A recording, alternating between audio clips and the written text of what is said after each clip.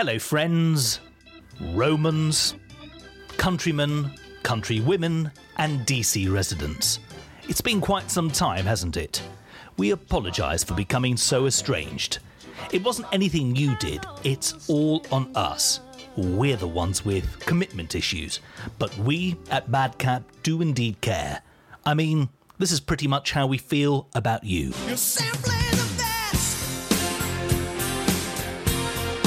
Better than all the rest.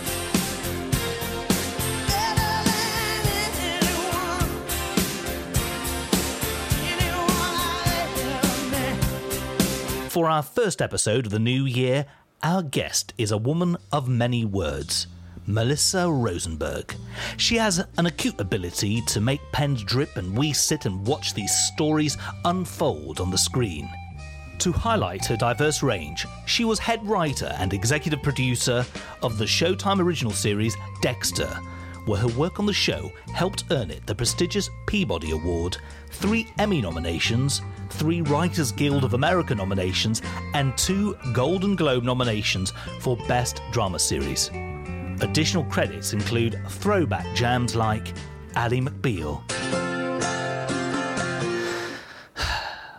I've been down that road, walking a line. I've been down this road, walking the line that's painted by pride. Melissa Rosenberg also was involved with The OC, a show about white philanthropy in Orange County, Party of Five, Boston Public, The Agency, The Magnificent Seven, and as a creator and showrunner of ABC's Red Widow, which was produced under her Tall Girl Productions.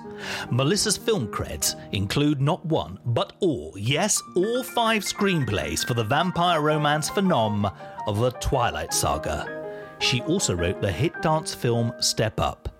In 2011, Melissa started her own production company, Tall Girls Productions, which is focused on developing and producing film and TV series with an emphasis on interesting, complex roles for women in front of and behind the camera. You know, and it's been all this parade of white men with these incredible roles, which I've enjoyed thoroughly. But there came, there was always this point of, okay, when can we write roles like that for women? When will women be able to portray flawed, damaged, morally questionable, messed up people? Melissa is a gifted storyteller. The following is a clip of Melissa speaking at the 2015 USC School of Cinematic Arts commencement, where she was recipient of the Mary Pickford Alumni Award. Sorry. Bound to happen. Writer, not actor.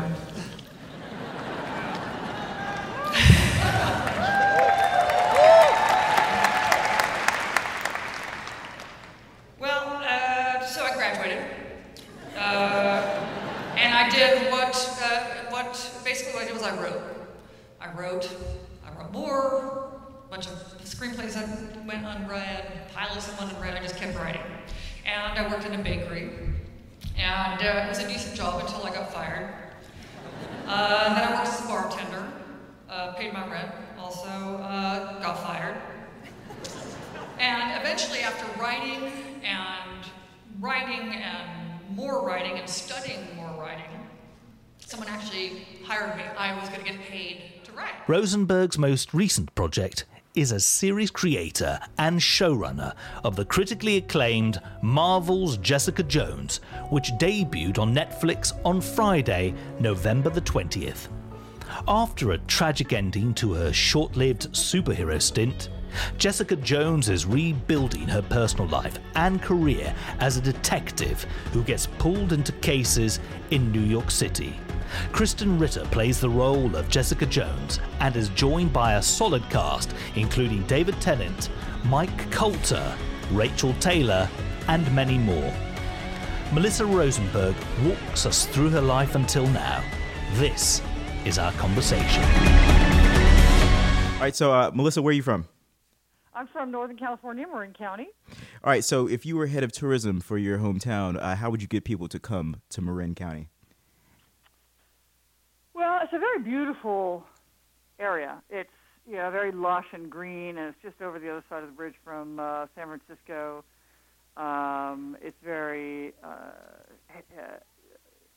health-oriented, and very a lot of very conscientious people. It's very liberal, which appeals to me. Yeah, we like liberal too. And, We love liberal, so it's good. So it's just quite a beautiful area. Okay, so I read in your bio that you said you went to a massive high school. Now I tried religiously trying to figure out what high school you went to. So, but I could not. But so tell me about the Melissa Rosenberg high school experience. Well, I actually moved down to my mother passed away when I was in beginning high school, so I came to live with my father in Los Angeles and went to school at Santa Monica High School, otherwise known as Samo High. And it was it was a very kind of a rude awakening for me because I've been in more a smaller high school and smaller schools and more intimate setting, and the Samo is just massive and it was very mixed racially, which up in Marin County is very white. Okay. And it's mixed, is very diverse economically as well. So you had kids coming in from Malibu versus kids coming in from deep in Venice. So it was a very diverse population, which was very cool. But to a kid from to this sheltered little white world, it was it was just sort of an eye opener, and it's much more urban than I had been used to at that point. Diversity is good. Diversity is very good. So did you go to your high school reunion? No. Okay. No, I got out of there early. I graduated early and moved to the East Coast to work with a theater and dance company. So I got out of there like when I was 17, graduated, and so I moved out to, actually, we were based in New Jersey, and worked with a little theater and dance company that was sort of very much into improv and such, and then went to college at Bennington in Vermont, where I majored in dance. And you were student council president, were you not? I was. Why? You do your research. Yeah. Yes, I was. It was a really, that was the moment in my life that I really came to experience the power of one. The power of each person to make a difference, and the importance of participating in democracy. So it was a great experience for me. Can you tell our listeners what you did when the university was having financial troubles? Well, I had many meetings. I was working very closely with faculty and administration, and I'd call student meetings, and I've always been very theatrical. Like, there was one student meeting where all of us wore T-shirts and ties and hats or something to that effect, and it was like a theater piece. I was very into the dramatic, but it got people's attention. Okay, so do you recall the first story you ever wrote? Oh, wait. Well, back when I was a child, no. But the first script I ever wrote was something called Mambo Man. And it was a little romantic comedy. It's never been produced, but that became my sort of calling card to get an agent and get my first jobs. How long did it take you to write that script? Oh, probably a couple months, I would guess. What setting do you write in? What's your special place? Always a quiet office. Yeah, mine. Right at home is preference. My preference. What do you hang on the walls? I have a lot of work by my sister. My sister is a painter and a professor at CCAC up in Oakland.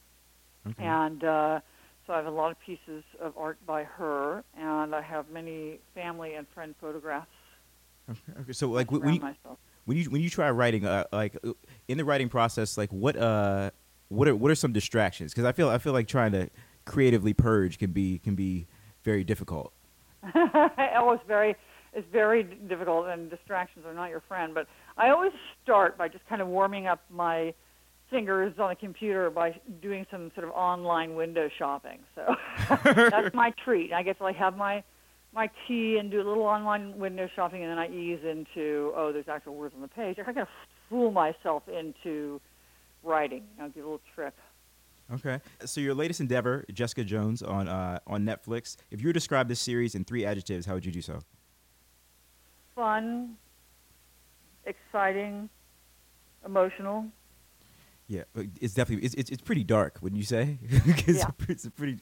I rewatched it and then I found it way darker than I did the first time, but it makes sense because you wrote. But then I saw that you wrote Dexter. Then I'm like, okay, it makes perfect sense. Because there were scene.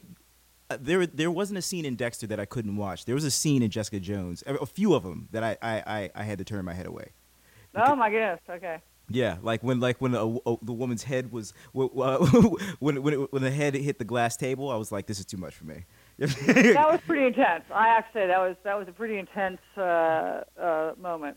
We definitely pushed the edge as we went along.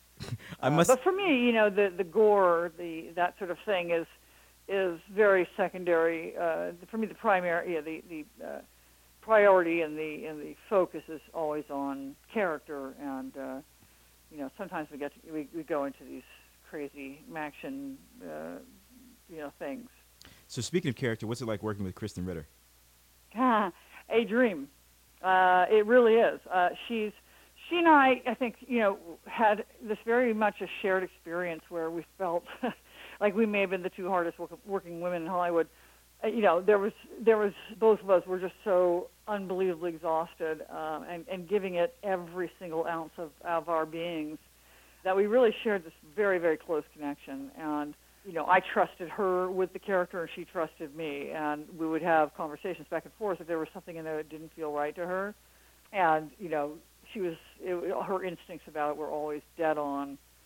And my favorite thing was just you give her a scene or a moment, and then you're sitting in the editing room, and it's just like delivered beyond what was on the page, by so much. And it's just exciting. It's so amazing to write for someone who just brings you to the next level, What is something about Kristen you really enjoy that she probably doesn't even know? She's, as a person or an actress? Both, I guess. Well, I mean, as an actress, she's, what I love so much about her is her range and her agility as an actor.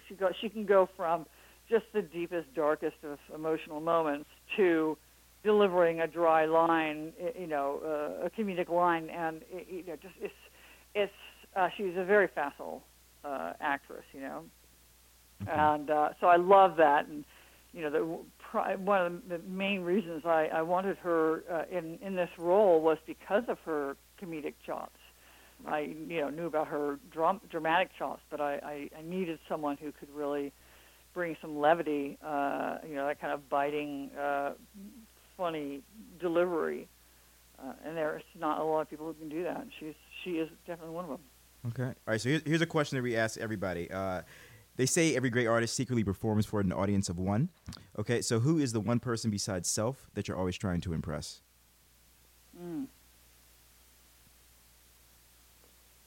Well, usually whoever's writing the check. I want to make them happy so that they pick up the show.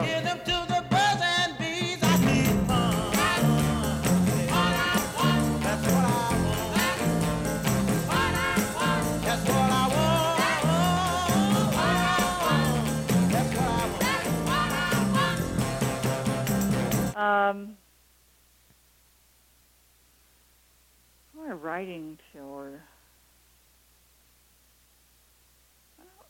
I don't actually know the answer to that. I mean, Who's the first person you show your writings to? my husband. Okay. Yeah. Is he like? Lev L. Spiro is his name, and he's a director, and he's always my first read because he is a great editor as well, and I have the worst grammar in the history of the world, and he's quite erudite. Does how is he as a critic? Does he tiptoe around you, or is he just straight up like listen? Like is he Right, blunt? right in between. He's a much better critic than I am. I'm just blunt and harsh and nasty. And he, he's a director. He's worked with so many writers. He knows how to couch a criticism while still being honest. So he's very good at it. Have you two ever worked on a project together? No, we have. We actually he directed some episodes of The OC while I was on staff as a writer, but he never directed my episodes. So. We didn't work together. And, it's really been kind of a conscious choice. The marriage is more important than the work. So as much as I would love to, I just, I worry because I'm such a control freak. He keeps on saying, no, it'll be fine. I said, you don't know how bad I can get.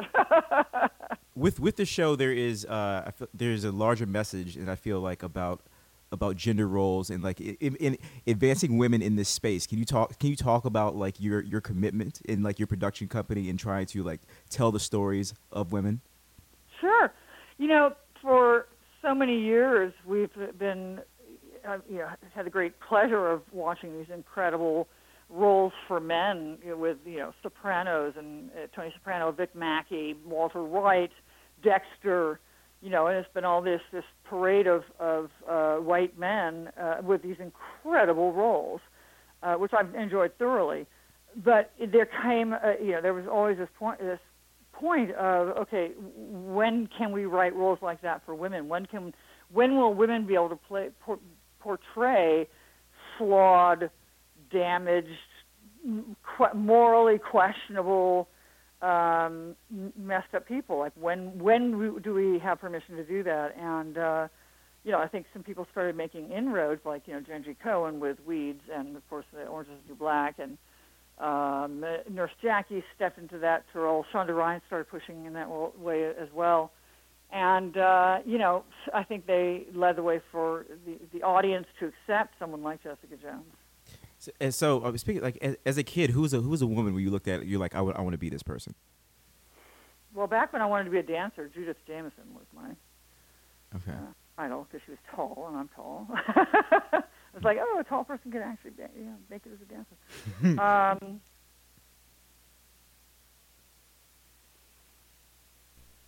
That's a really good question because there were a few women when I first started out writing. Who I admired enormously, like Winnie Holtzman, who created My So-Called Life, and a few others, but we hadn't made as many inroads. Okay. So just a few more questions. I hope we haven't like dragged your time on. Hope this is slightly painless for you. No, not at all. I'm good. Okay, good. All right. So these are some random questions. So like now, if you were a baseball player going up to bat. This is your first at bat in the major leagues. What song would you bat to? Good question.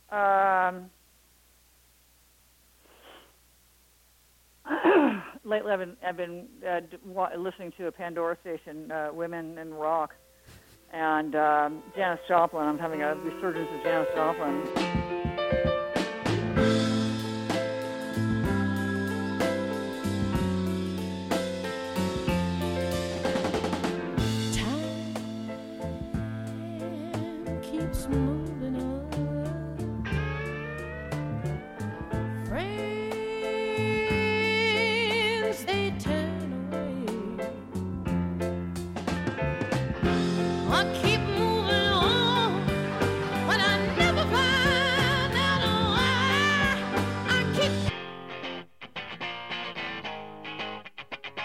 But the other one would be Smells Like Teen Spirit. Do you know I actually sang that at a 6th grade talent show? Did you really? Yeah. I mean, like it wasn't a cappella, but like we had a guitar and a bass, and the drummer couldn't make it, but that definitely happened.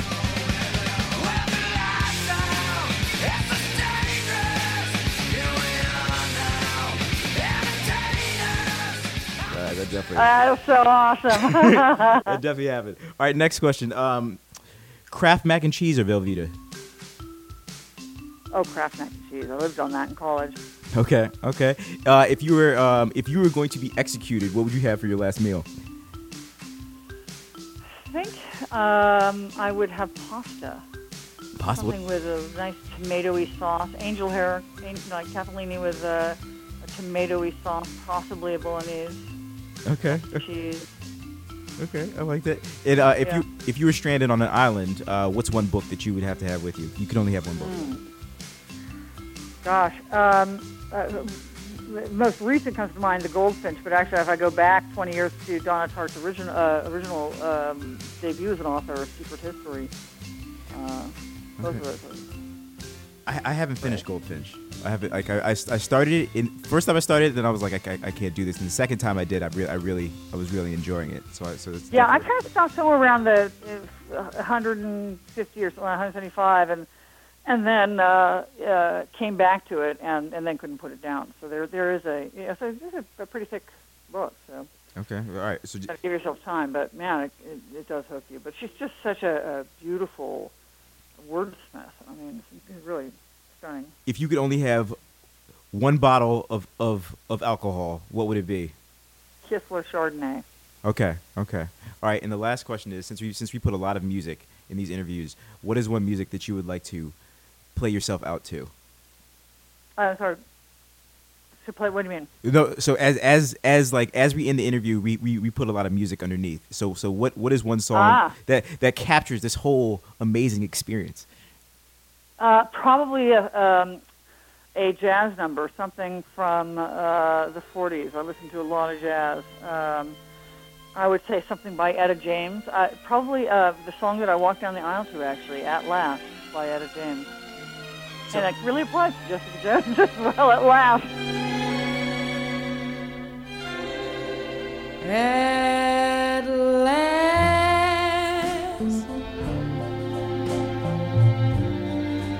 my love has come along. Okay. All right, Melissa. Thank you so much for taking the time to chat today. Really appreciate it. I have to say, this is probably one of the most interesting interviews, series of questions I've ever been asked. That's what we do. And life is like a song.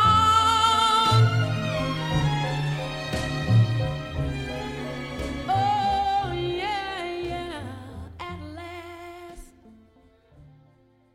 madcapdc.org, on Facebook and Twitter @madcapdc.